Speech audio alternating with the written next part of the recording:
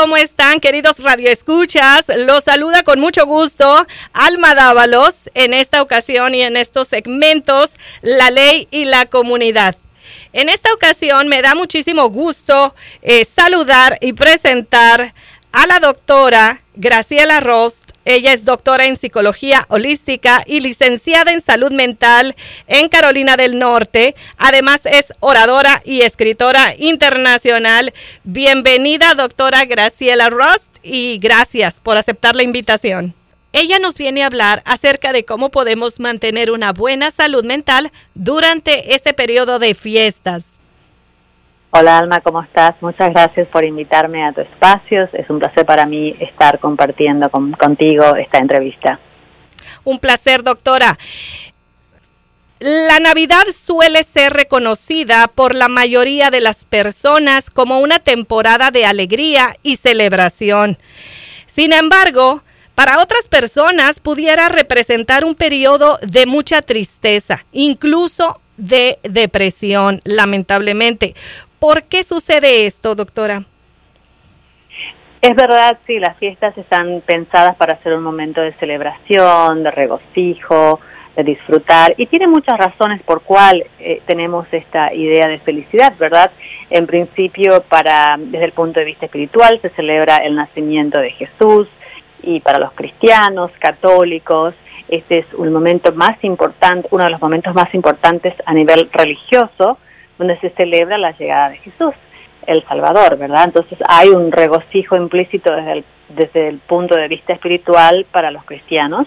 También es un momento que en general se hace un espacio para poder visitar a los familiares. Muchas compañías cierran en este periodo, entonces esto de alguna manera obliga a la gente a estar en familia.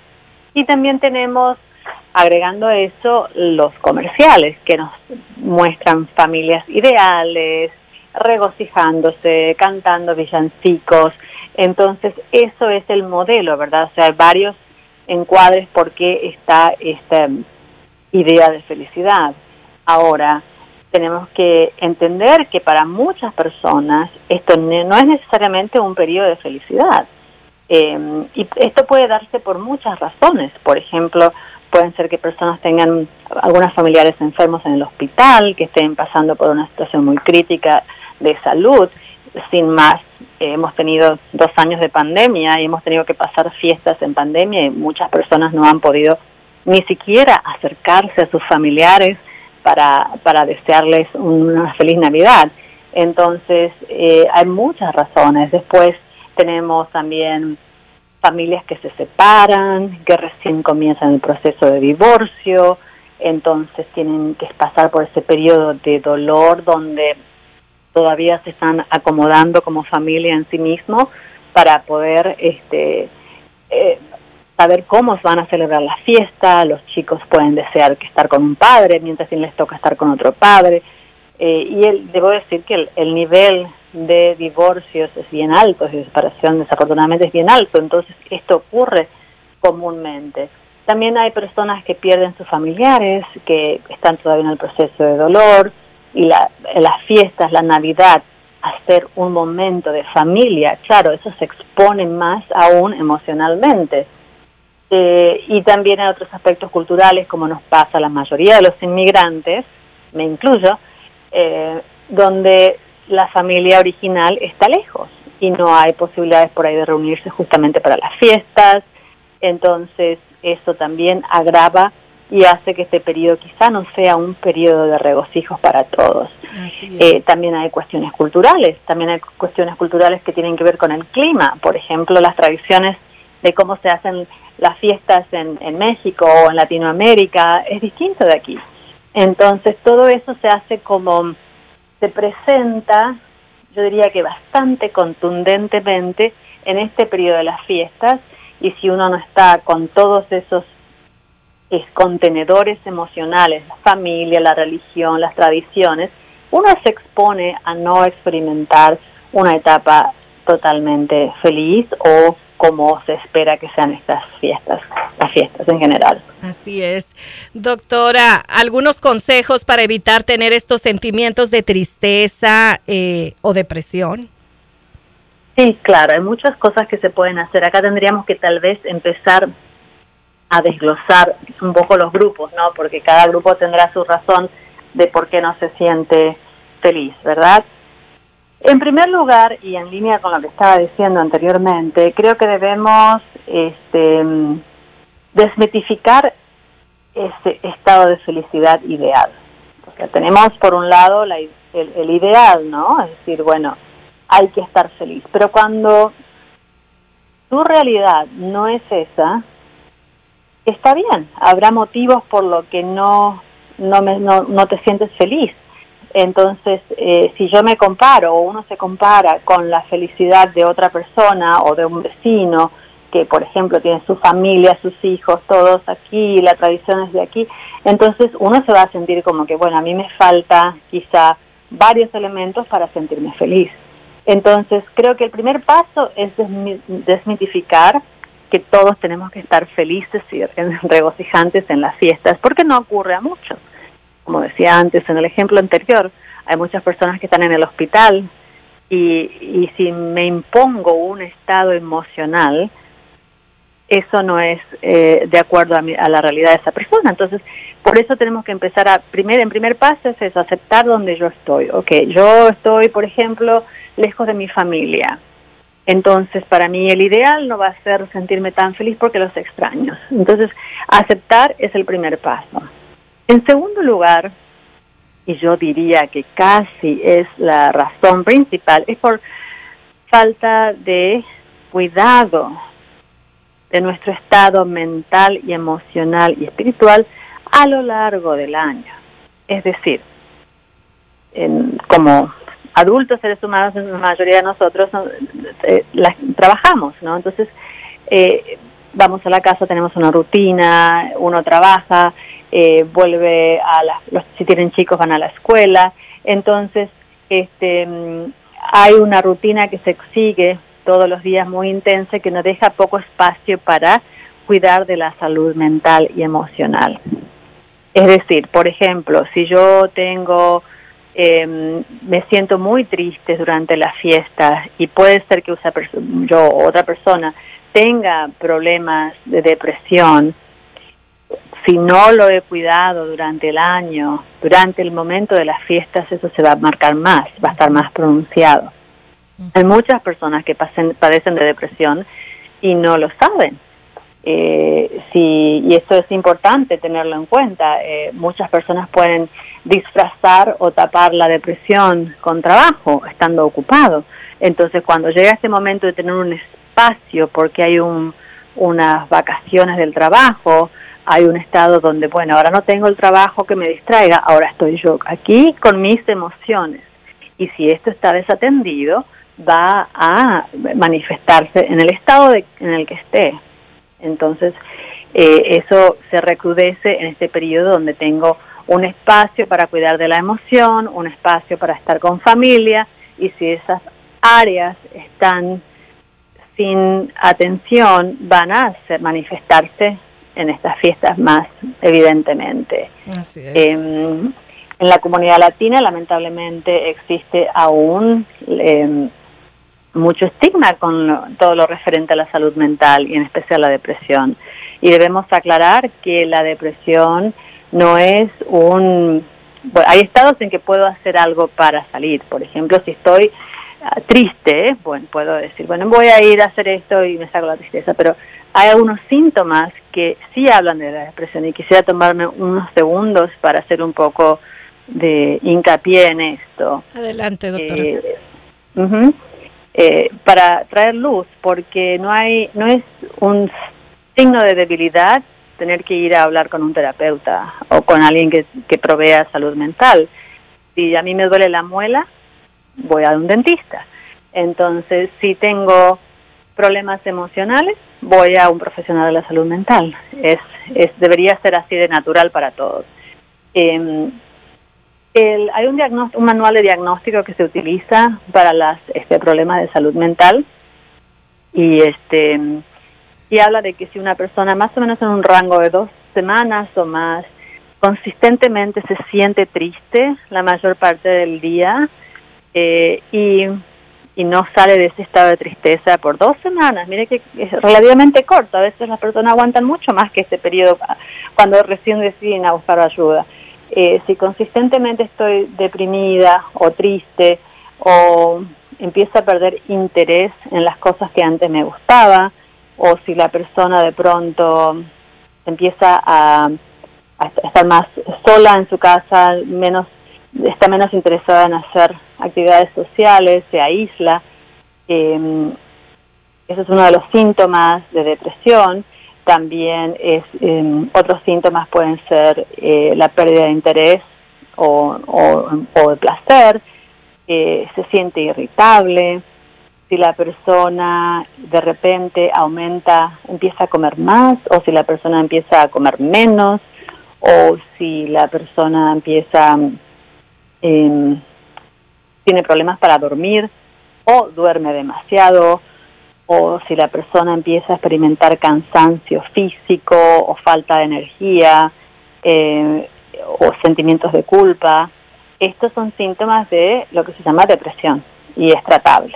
Entonces, para aquellas personas que cuentan con estos síntomas, lo ideal sería que se recurra a una ayuda mental, ayuda profesional, para poder tratarse de estos síntomas antes de las fiestas. ¿Por qué? Porque cuando llega el momento de la fiesta, todo esto se va a recrudecer, porque es un momento donde en general estoy destinada a compartir todo lo que sea emocional, y si mi aspecto emocional no está bien, voy a estar más expuesto a compartir algo que me duele, o compartir ese estado de depresión, ¿entiendes?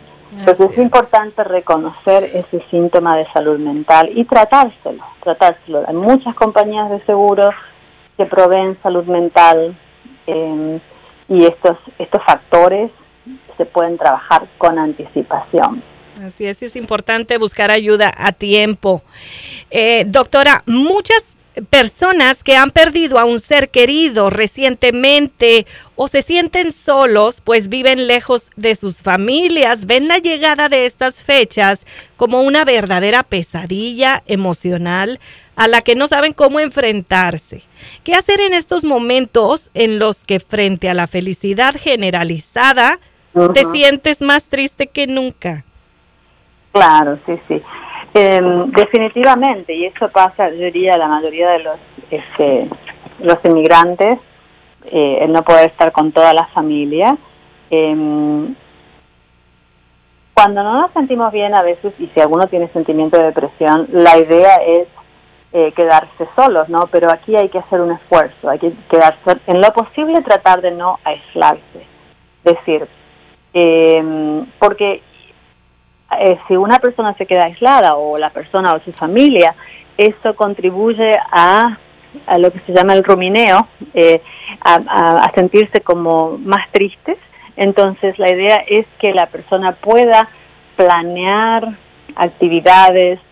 La realidad de la persona no va a ser la misma, porque si yo me quedo pensando cómo eran mis navidades en Argentina, con todas mis familias, un montón de primos, familiares, y estoy aquí en Estados Unidos, no la puedo trasladar a esa realidad, a menos que todos se muden, que cosa va a ser un poco difícil.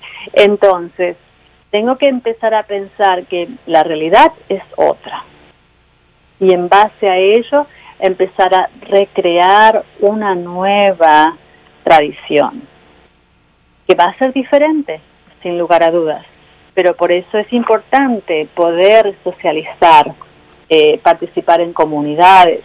De pronto, si no tengo ningún familiar cerca, uno empieza a dialogar con los vecinos, o si forma parte de una comunidad religiosa, empezar a hablar. Lo que pasa es que a veces la gente experimenta un poco de vergüenza de decir que no tienen con quién celebrar la fiesta, y esto es muy importante entenderlo, que es casi natural que la persona de pronto, si viene de otro país, a menos que tengan todos los familiares ya aquí en Carolina del Norte o en otro estado, puedan reproducir sus navidades.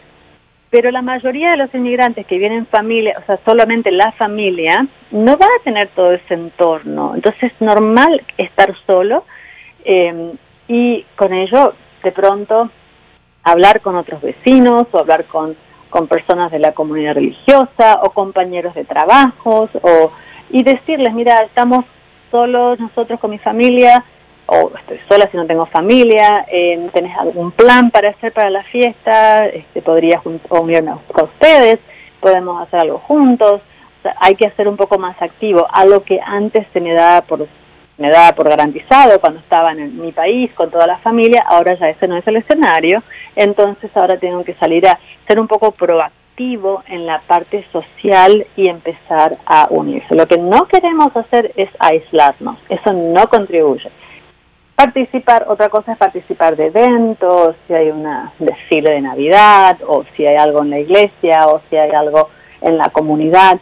Salir de la casa, participar de los eventos que existen para poder crear unas nuevas tradiciones, como sería reinventar. Y otro aspecto muy importante también en esto es planear con anticipación, porque si yo no tengo familia aquí, no planeé nada, el 23 me pongo a pensar de qué voy a hacer mis Navidad o cómo voy a celebrar Navidad, el Año Nuevo, o la Navidad el día anterior, lo más probable es que la gente ya tenga planes, ya tenga decidido con quién van a pasar. Entonces tengo que también ser un poquito proactivo al principio del mes, o quizá antes también, y decir, bueno, ¿qué vamos a hacer esta Navidad? Vamos a tener un plan. Y es importante tomarse, porque si cuando llega el día no me encuentro con ese vacío que no sé qué voy a hacer el día anterior, que ya no sé qué voy a hacer con las fiestas. Entonces sí hay que crear. Entonces acá tenemos que ser proactivos y recrear nuestra realidad y empezar a planear con anticipación. No va a ser lo mismo que si no tengo a mis tíos, a mis abuelos, todos aquí, no va a ser exactamente lo mismo. Voy a quizá tener compañeros, amigos, otras familias del barrio, pero es importante tener esa actitud de salir a buscar un poco, ¿no? Y eso quizás es el factor un poco difícil, y en muchas personas puede ser que quede un poquito de vergüenza o que no sé, algo que nunca hicimos antes, tenemos que hacerlo ahora, pero la realidad es que muchas personas que están en la misma situación. Hay muchísimos padres divorciados o separados que tienen que reimaginarse sus nuevas Navidades sin sus hijos porque le toca una fiesta a un padre y otra fiesta a otro padre. Entonces todo eso, naturalizarlo y aceptar como que si es tu nueva realidad, entonces simplemente va a ser distinta de la ideal que te muestran los comerciales, pero también saber que no estás solo. Hay muchísima gente sin familia que necesita contar con alguien más para celebrar la fiesta y bajar la vergüenza, no tener vergüenza de la realidad de uno. Es importante considerar qué te hace bien a ti. Si te disfrutas de celebrar con alguien, bueno, pues eso es el paso que hay que tomar. Salir y buscar a las personas, familias, actividades, planear. Sí, muchas veces nosotros que vivimos en este país, en Estados Unidos, venimos de nuestra tierra y bueno, la familia se quedó allá, entonces tenemos que estar abiertos a una segunda familia que podemos nosotros tener en nuestro alrededor, donde nos movemos, buscar también amigos, ¿verdad?, para pasar estas fiestas acompañado. Sí, quisiera agregar un punto más que tiene que ver en referencia, en particular a los que tienen familias recién idos. El periodo de duelo es un periodo natural, es un periodo que es bueno honrarlo, y si es una experiencia que la persona tiene por la pérdida de alguien que es reciente, es un estado emocional esperable. Ahora, si pasa mucho tiempo y todavía yo me encuentro en esta situación en que llegan las fiestas y entro en un estado de depresión, eso tal vez requiera ayuda profesional. O sea, se trabaja, el duelo se trabaja, hay que procesarlo, las pérdidas hay que procesarlas. A mí en mi práctica privada me ha sucedido que he venido con personas deprimidas en esta época del año, y cuando preguntamos por qué, porque me recuerda a mi mamá que partió, porque recuerda a mi hermano que partió también.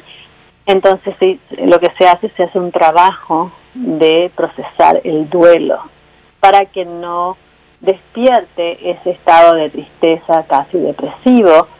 Entonces esto se puede lograr con ayuda de salud mental. Se puede trabajar el duelo para que sea un recuerdo. Por supuesto, la pérdida de una persona nunca se va a olvidar, pero se minimiza y no lleva a ese estado de donde uno se siente totalmente deprimido, sino simplemente que uno tiene que continuar la vida y continúa también planeando cosas como las fiestas. El duelo es un tema que se trabaja mucho en terapia y mucha gente a veces queda con esos traumas de pérdidas que les afectan la vida y de pronto se les complica moverse para adelante. Entonces lo que se trabaja en terapia es reacomodar ese duelo como un proceso natural.